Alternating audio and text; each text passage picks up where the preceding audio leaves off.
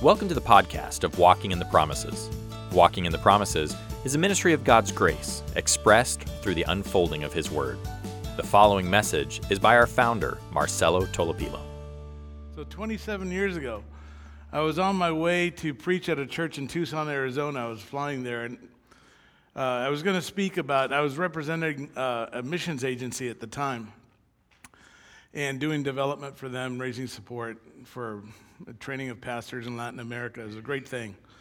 But as I was flying over there, I was reading devotionally out of 2 Chronicles, and I got to chapters 33 and 34. And I had never really known much about Josiah, the character, the king of Judah. And I just fell in love with his character. And I remember being in that pulpit that Sunday night and telling the people, you know, we were expecting number 3. I told them, I remember the instant, like it was yesterday, that if the Lord gives us a boy, I haven't passed it by his mother yet, I said, but I'd like to name him Josiah.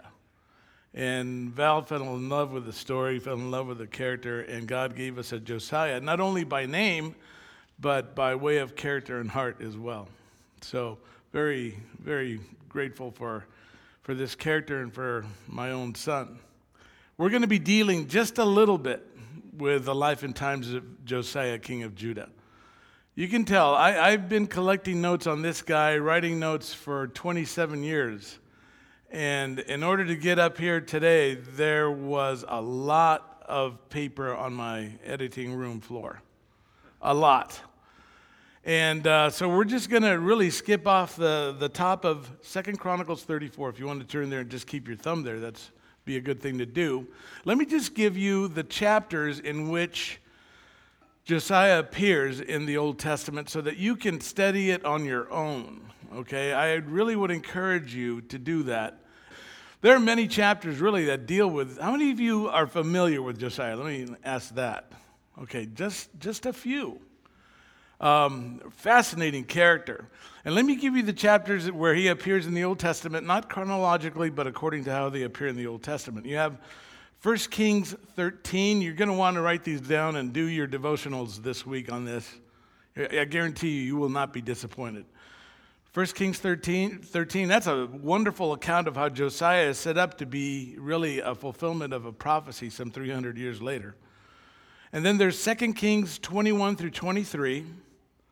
You have 2 Chronicles 33 through 35, which is a broader context of our study today.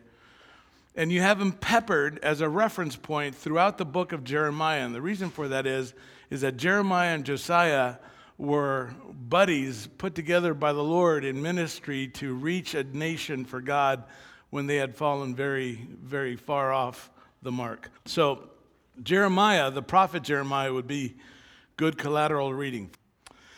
And there's lots of things, many lessons that we can learn from this man's life. But his life is really a stage, primarily, guys, to show the amazing power of God's Word. And today we're going to visit 2 principles that arise out of these many texts, and they are this. First of all, we're going to look at the irrepressibility of the Word of God. You say, what do you mean by that? That the Word of God is irrepressible, I mean that it cannot be muzzled. You can try to destroy it, you can ignore it, you can shame it, shout it down, you can put it in a closet, forget about it, but the Word of God will permeate the culture, permeate the church, permeate God's people, and it will speak to people, and it will speak, the second point, with transforming power. We're going to also look at the transforming power of the Word. But in order to set up that first point, the irrepressibility of the Word of God, let me just do a little bit of historical reference so that you know where this story comes from. And we're picking up the story of Judah in 2 Chronicles 34. We're picking it up at a very low point. The kingdom, remember after Solomon, what happened? It split, right? And the 10 northern tribes became the Commonwealth of Israel. And the 2 southern tribes, Judah and Benjamin, became just the southern country of Judah. And the northern tribes were completely faithless. They were carted off to captivity by the Assyrians in 722 BC. They didn't have one good king among them, and the tribe of Benjamin and Judah, the southern kingdom, remained somewhat faithful to the Lord, but they had their fair share of awful kings, as we'll see a little bit later. So the northern part of Israel, the 10 northern tribes, had been carted off, and the southern kingdom, for those 82 years until Josiah came to the throne, had been on a ruinous road to destruction. And during this time, which is really amazing, God continually reached out to the people of Judah, mitigating his judgment, sending them the prophets, preaching, teaching them, reaching out to them, wanting to shower them with his loving kindness and mercy. And yet the people during this whole time rejected the great compassionate overtures of their God. And they spurned God aside, and so they slid further and further into sin until, reaping the whirlwind that they had sown, they were plummeting into political chaos, moral collapse, and of course, certain judgment, because the Babylonians were waiting in the wings to be used by God as God's instrument of judgment and discipline. And the godly people in Judah at this time were very few in number. They were in the decided minority. They had no voice. They had no rights. They had no influence, and things are very dim. It was a hopeless time in Judah, and it was a time of great political, governmental angst and turmoil, great tumult. You had Ammon, who was the father of Josiah, who was murdered in a failed coup d'etat. And then, instead of the usurpers taking control of Judah and at least providing some measure of stability, they were captured, rounded up, and executed. And so you had this nation at a very low moral ebb, with a great void of leadership. So there was no one to lead. The country's falling apart morally, spiritually, economically, militarily, everything. And the one who rises up to fill the void of leadership is none other than an 8-year-old boy, Josiah. That's hardly the commanding presence, right, that you would want in a time of crisis. You know, when you're in crisis politically, economically, militarily, when your nation is falling apart, you want a Winston Churchill. You want an Abraham Lincoln or a George Washington. You want somebody who knows who they are and knows what the country needs and leads forward with strength, right? And yet what Judah had was a little boy to be their king in the midst of all this godlessness and chaos. And if that little boy were true to his pedigree, he would certainly live down to the standard set by his fathers and the former kings. It was a time where Judah was literally a smoking rubble of chaos. And yet during this time, God reaches out to Judah and in his mercy begins to prepare his people for a great revival. A great revival. And you can read about that revival in 2 Chronicles 34 and 35. And so God turns his gracious favor towards his people, and he begins to raise up a little boy and to prepare the heart of that little boy to seek the God of his fathers and to lead his wayward people to the place of blessing, the place of stability once again. And so let me just begin with the text in 2 Chronicles 34. We're going to see in these verses as we go along the irrepressibility of the Word of God. 2 Chronicles 34:1. It reads like this: Josiah was 8 years old when he became king, and he reigned 31 years in Jerusalem. Now, stop right there, because verses 2 and 3 are an absolutely mind-boggling truth when you consider the historical context that we just looked at. Look at verse 2. Well, first of all, let me just say this. Before Josiah, especially as you read about the northern kingdom, the northern kings, what does it say at the introduction of every king virtually? And he did what? Evil in the sight of the Lord, according to Manasseh or whomever. And he did evil in the sight of the Lord. All of the kings in the northern kingdom began that way. Most of the kings in the southern kingdom began that way too. So you're reading it, and it begins to weigh down on you if you read it, if you're reading through the historical books of the Old Testament, and you hear, and he did evil in the sight of the Lord, and he did evil in the sight of the Lord. Turn the page, and he did evil in the sight of the Lord. Look at verse 2 of 2 Chronicles 34. And he, Josiah, did what? Right in the sight of the Lord, and walked in the ways of his father David, and did not turn aside to the right or to the left. Now, when you stop and consider these verses are even more amazing than they appear just on the surface. Because you see, guys, at this point in the history of Judah, the time when Josiah ascended the throne, and for 18 long years afterwards, 2 decades afterwards, King Josiah did not have a copy of the Torah. He did not have a copy of the chief revelation to the Jews on how they were to live their personal lives, on how they were to live with their brothers, their brethren, the people of Israel, and how they were to live their lives in this world. The scripture was completely gone. Manasseh, Josiah's grandfather, had in all likelihood just torn away, destroyed, and burned every copy of the Torah that he could find. He was a wicked man that set the standard for evil. That was Josiah's grandfather. He despised the word of God, and he tore it from the life of God's people. And the devastation that he engineered by doing this was so great that, listen to me, not even the priests or the scribes, the scholars of the law, had a copy of the law. Not the king, not the priest, not the scribes. It's just incredible. When you stop to consider that we're talking about the Jews here, this is ridiculous. Simply amazing, or I should say appalling. The Apostle Paul, in his letter to the Romans, after he condemns his fellow Jews in chapter 2 for violating the law, asks the obvious question. He says, verse 1, chapter 3, then what advantage has the Jew? Or what is the benefit of circumcision? Since all Jews stand condemned just like the rest of humanity, what's the advantage of being a Jew?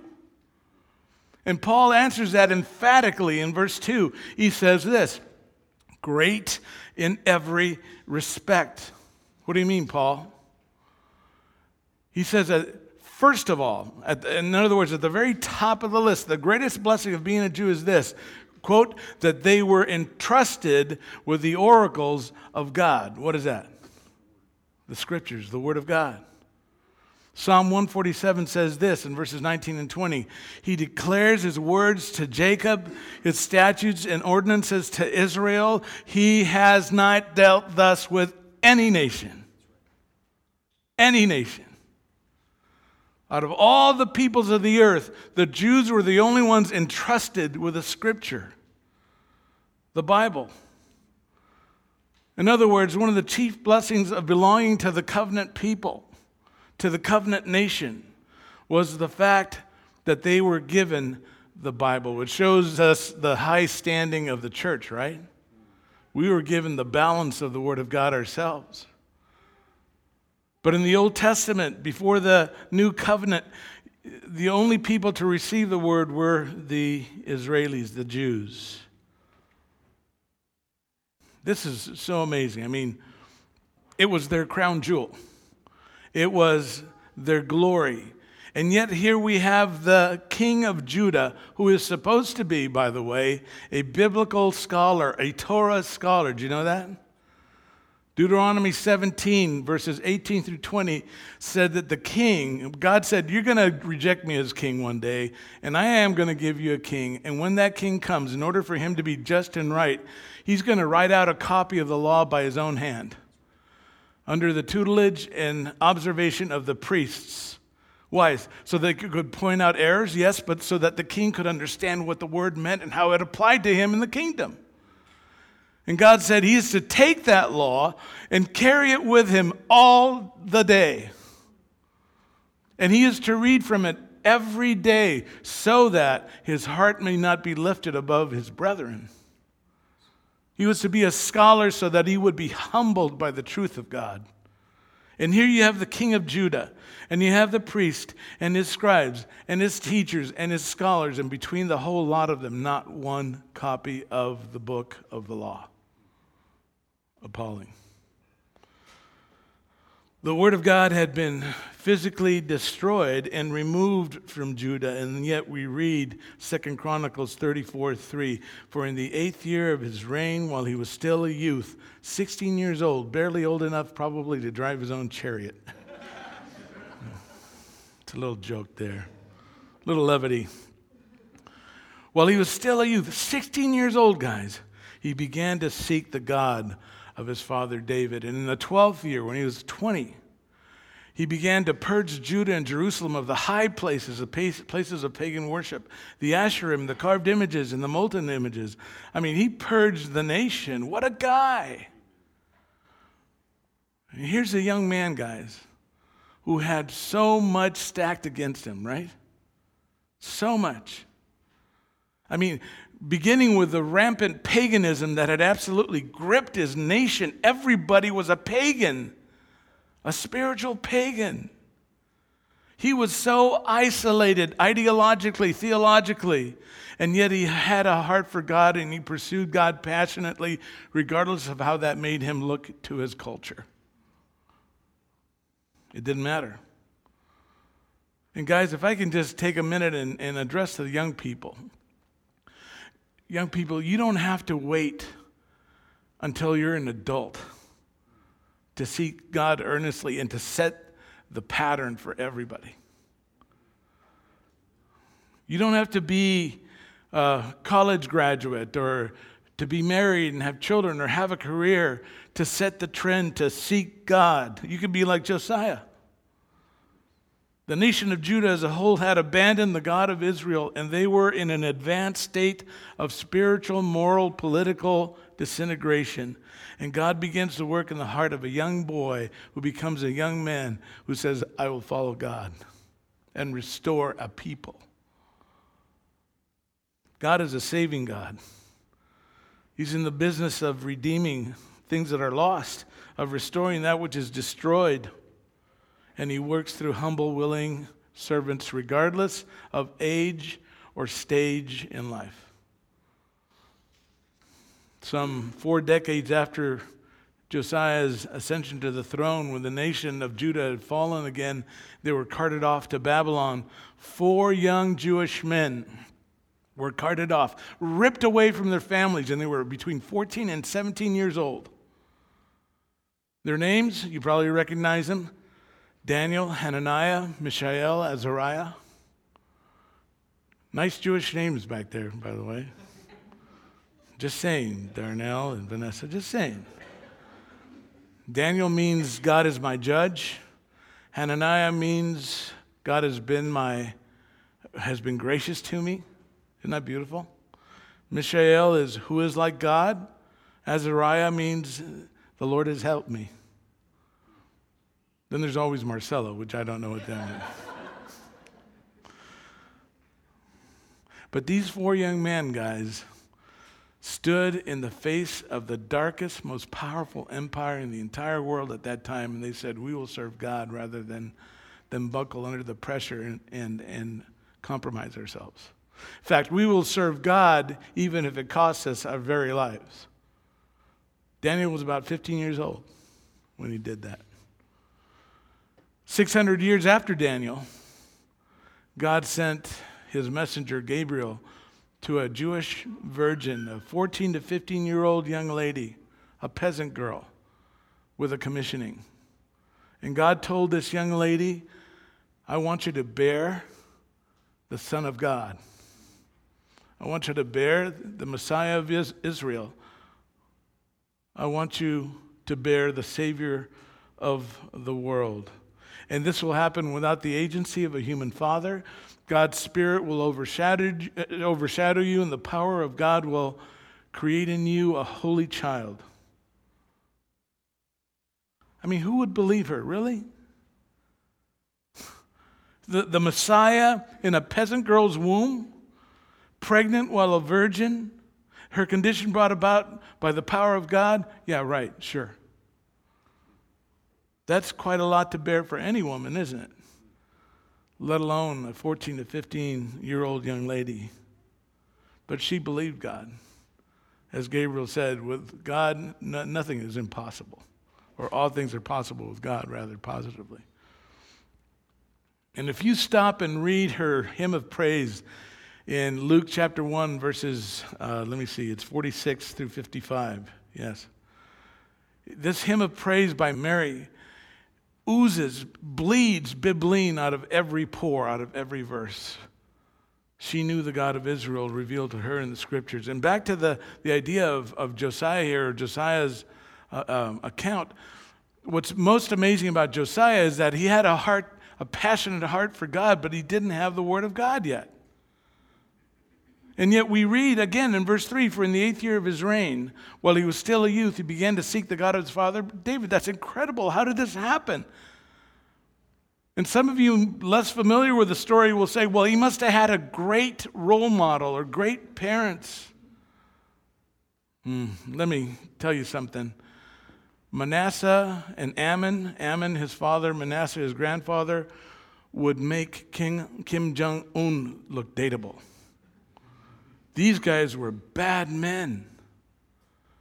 Josiah's grandfather caused Judah to sin so egregiously, so deeply, that once Josiah died, all his reforms died with him because the people slid right back into their depravity.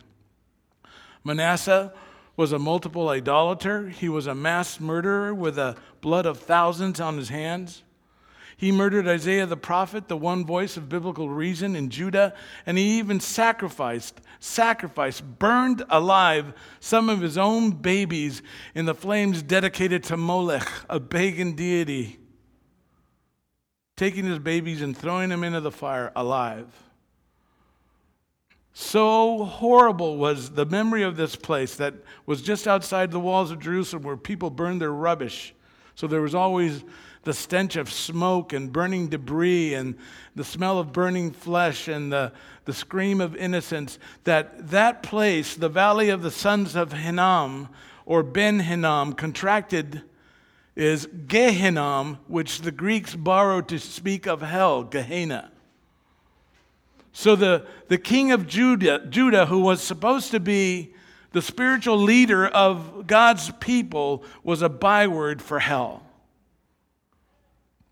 And even though Manasseh, and you can read about that in 2 Kings, Manasseh, by the grace of God, I even preached on him, I believe, in the background of Isaiah 55. But even though by the grace of God he repented at the end of his days, he was not able to rescue his son from perdition, Ammon. In fact, Ammon was the carbon copy of his father's worst sinful past. And the last 4 words we have to describe his reign are these, 2 Chronicles 33:23. But Ammon multiplied guilt. He was an exponential sinner. That, guys, was Josiah's daddy, his father. And so Josiah's boyhood was filled with the practice of the occult, with the worship of the stars, of demons, of Molech. It was filled with immorality, greed, oppression, injustice, and violence and bloodshed of genocidal proportions. And then to kind of put a bloody exclamation mark on his first 8 years, it's interesting how the coup d'etat, the usurpers to the throne, killed his father. They didn't whisk him away to a nefarious place, kill him, and dispose of the body in secret and just step into that void of power. What did they do? They killed Ammon and left him for dead in his house for his family to find. And we don't know if Josiah saw the lifeless body of his father, but we know that this boy was raised around unspeakable idolatry and bloodshed.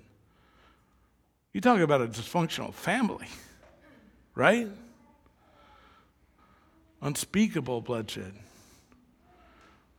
And you add to this the reality that they didn't have a Torah to break the cycle It makes 2 Chronicles 34, 1 through 3 read like a spiritual miracle, and it is. You know why?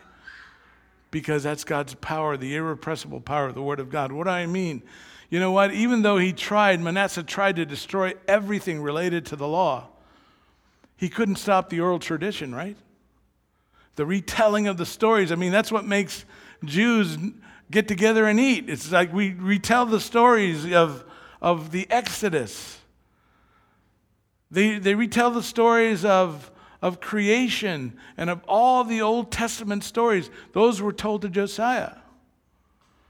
He also had, no doubt, some fragments of the Psalms of David, perhaps Korah, the sons of Korah. He also had the preaching of Zephaniah and Jeremiah and the disciples of Isaiah who carried on the oral tradition of his teachings. And perhaps he had a righteous mother. We don't know. All we have is her name. 2 Kings 22:1. Her name was Jedidah in Hebrew. Jedidah.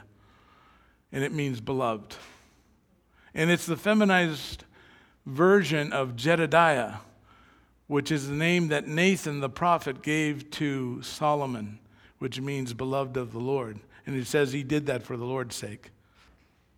Maybe she was beloved of the Lord as well, and she passed on God's truth to this little boy. But regardless, even though the collection of books known as the Old Testament had been absent, especially the Torah, from the kingdom of Josiah, even though the scriptures had been physically destroyed and biblical literacy was probably at an all-time low, God's word was not muzzled. It filtered past time and persecution to leave its imprint on the conscience of a nation and especially on the heart of this young king. What Manasseh and the wicked did not realize is you can't destroy the word of God. Right?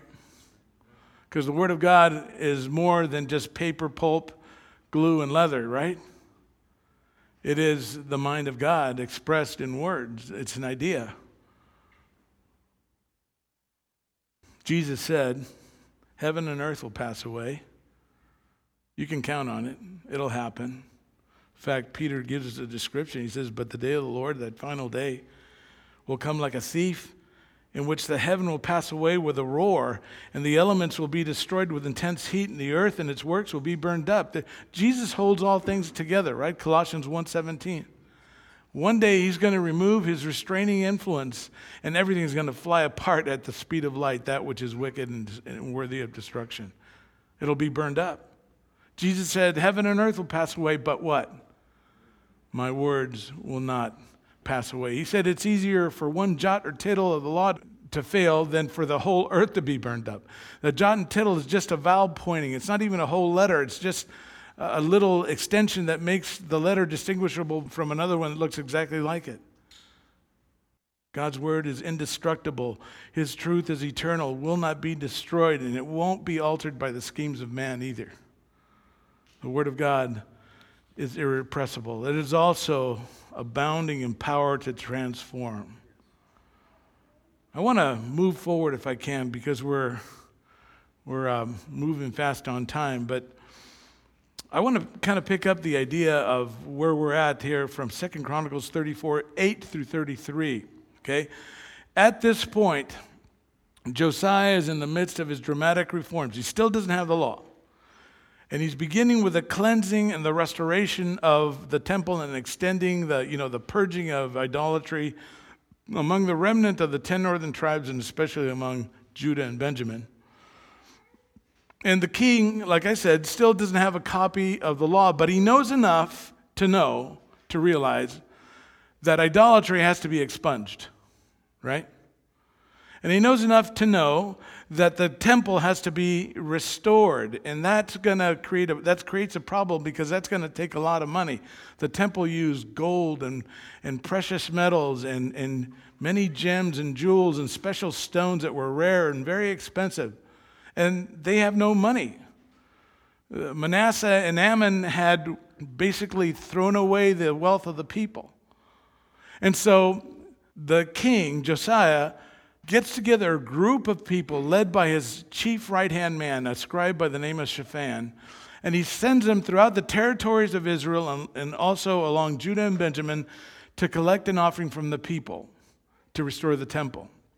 And so they go all over the northern territories and Judah and Benjamin, and the people put together a great gift, a sacrificial gift offering for the restoration of the temple. And they bring this money and they give it to Hilkiah, the high priest, who was kind of like the treasurer of this project. And Hilkiah takes the money and he puts it in the temple, and as needs arise, he allocates some money to the project, right? So they're doing all this work of the temple, cleaning it up, restoring it, making it as beautiful as in the days of Solomon. And while they're cleaning things up, as they're poking around different sections of the temple, Hilkiah the priest makes a remarkable discovery. And you know where this is going, right? They're in the midst of the clutter. Somehow, we don't know how, where, by what means. It was probably through the means of a faithful priest or scribe. They find a copy of the Torah. And it's complete. Not fragments, not pieces, but it's complete. And that was probably the progenitor of the copies of the Torah throughout the ancient world. And so they find this book. Look at verses 14 and 15 of 2 Chronicles 34.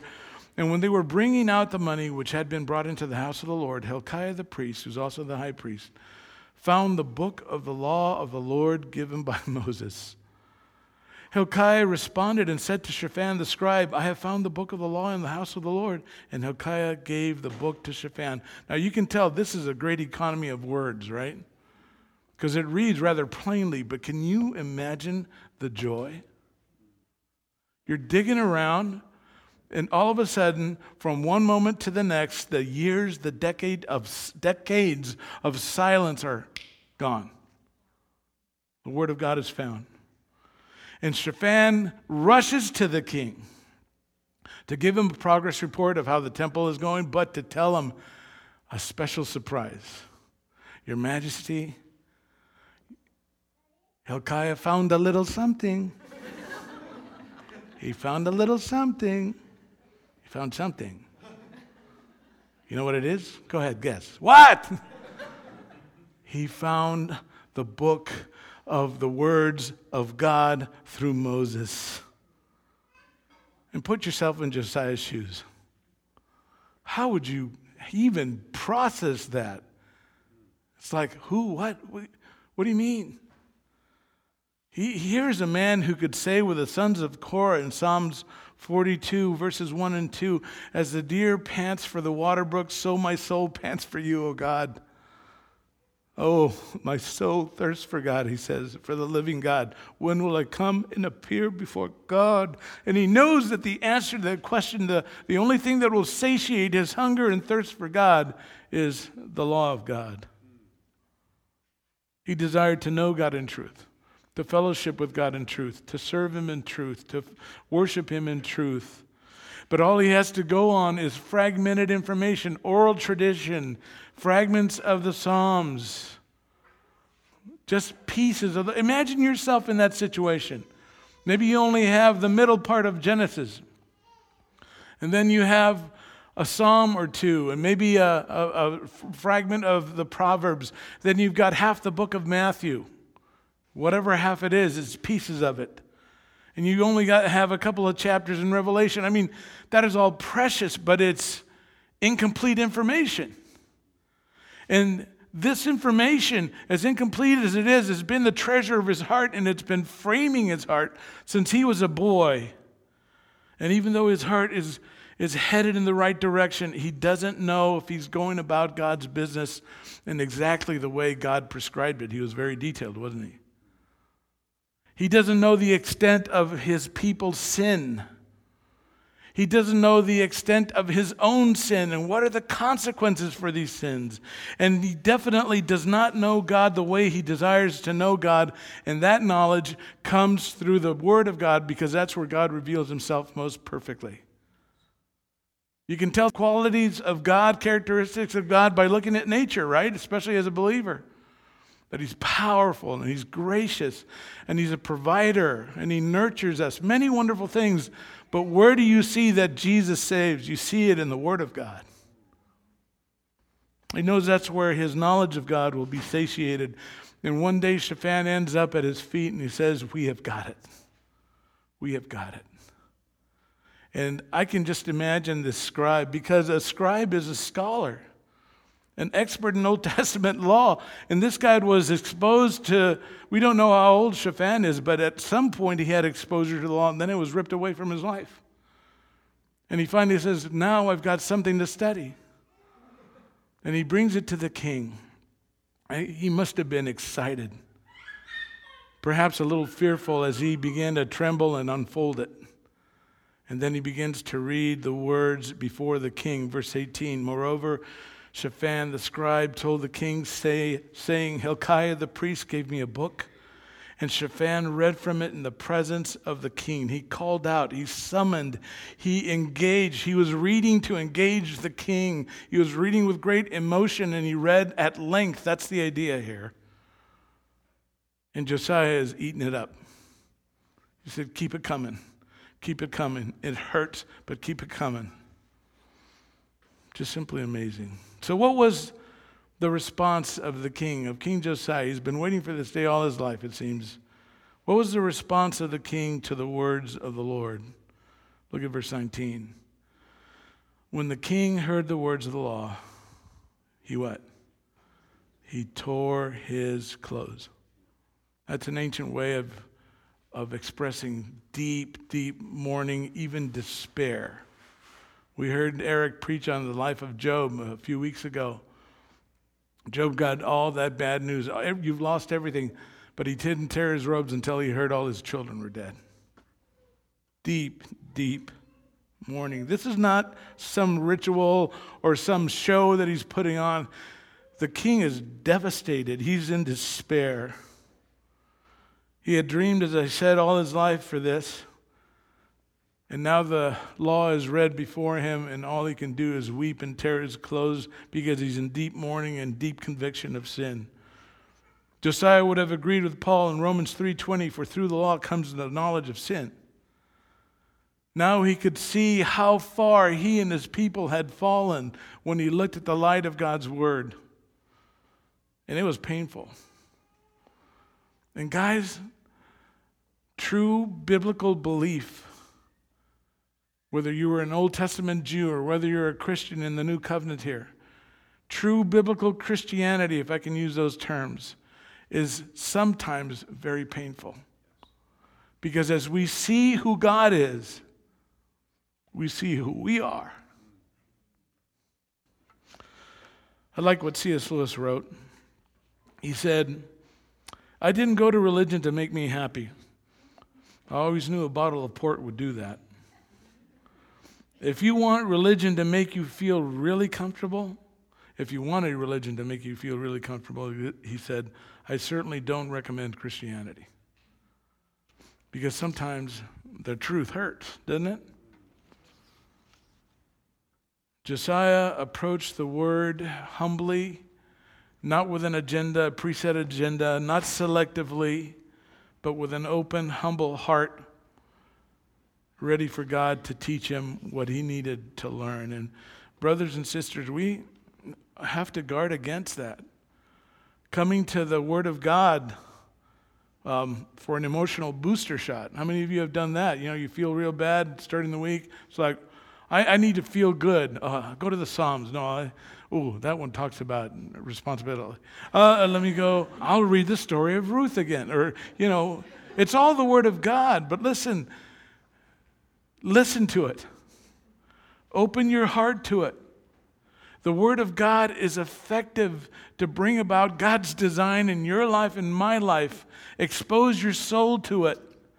Let it change you. Don't resist it. Don't superimpose your interpretation on the text. Let it speak plainly. The author of Hebrews, in Hebrews 4:12 says, for the Word of God is living and active and sharper than any two-edged sword, right? It piercing as far as the division of soul and spirit, of both joints and marrow, and able to judge the thoughts and intentions of the heart. And verse 13 basically says that God's word lays us bare before God. That's okay. Let the light of God's word shine its light and burn away the dross. Because in that there is healing, true healing. Guys, this is why I preach. This is why I have the ministry that we have. And this is why this church is so committed to teaching you the Bible. Every man that steps up here has done due diligence. That's why Eric works so hard. You know, the guy's a horse of it. He's got a full-time job. And he works so hard to bring you the word, to bring me the word. Why? Because he knows that's what will change us. That's what will transform our lives. God's word deeply changes us, and it deeply changed Josiah. Josiah thought, okay, I'm done for. He sent Shaphan to Huldah the prophetess, and Huldah the prophetess said, God says this, I will bring calamity on Jerusalem and on Judah, but I'm going to spare you, Josiah. Under you, you will experience great revival with this people. And he did. He led Judah to repentance. They burned all the high places of worship. They burned their idols. They turned to God with a whole heart, and it culminated with a celebration of a feast, of the Passover feast, like no other, greater than anything celebrated in the days of Solomon.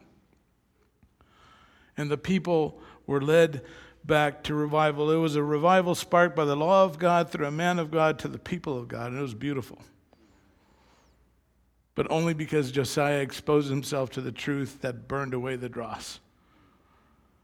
Let me just close this by giving you God's opinion of this man. I'm kind of condensing things here, but this is so amazing to me. And you don't need to turn there. I'll read it to you. 2 Kings 23. It's actually verses 24 and 25, but let me just read you 25. It says this. Now before him, before Josiah, before any other king, in other words, all the preceding kings, now before him, and that would include whom? David. So God says, before him, including David, listen to this, there was no king like him, who turned to the Lord with all his heart, with all his soul, and with all his might, according to all the law of Moses, nor did any like him arise after him. God said, there is no one like Josiah. Some of you hadn't even heard of him. The greatest king of all Israel and Judah. What made him the man he was? For that we go back to verse 3 of 2 Chronicles 34. For in the 8th year of his reign, while he was still a youth, he began to seek the God of his father David. And the secret is to seek the God of his father David. The word to seek, darash in Hebrew, means to inquire diligently, to search for carefully, to pursue. And the core word of darash, I love this. This says it all to me. You know what the core word of darash means, to seek? It means to tread frequently. In other words, Josiah, through the word, would come to seek God day after day after day after day after day after day after day. That was his well-worn path. If you took an aerial shot of his life, you could say, oh, see, there he goes. He goes to God every time, all the time, every day, multiple times a day. May it be so for us. Let's pray. Lord, thank you for the example of this amazing man who had such a heart for you, that he sought you diligently with minimal truth at first, and then with all his heart through your law, like no other king in the history of your people. Lord, may we seek you diligently. May that be said of us. That is our well-worn path. We go to you through the word, and we thank you for that word, and we thank you in Jesus' name. Amen. You've been listening to the podcast of Walking in the Promises. If you would like to learn more about our ministry or invite Marcelo to speak, visit us online at witp.org.